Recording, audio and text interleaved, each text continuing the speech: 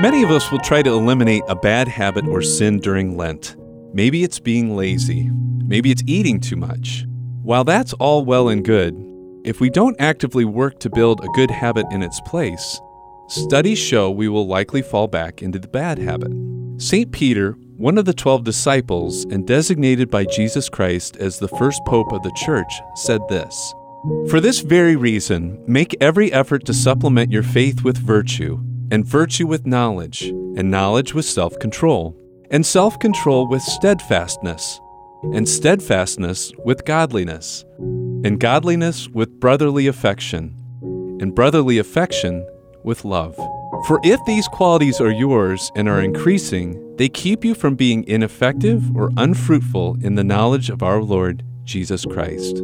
Today, let's pray to make this our best Lent ever.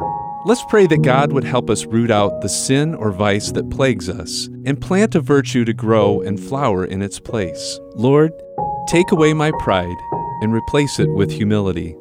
Take away my envy and replace it with kindness. Take away my anger and replace it with forgiveness.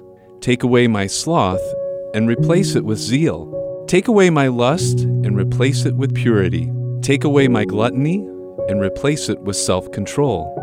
Take away my greed and replace it with generosity. And loving Father, take away my doubt, fear, and hatred, and fill it with faith, hope, and love. Amen.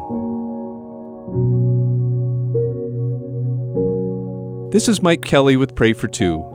Listen anytime at prayfor2.com or on the Redeemer Radio app.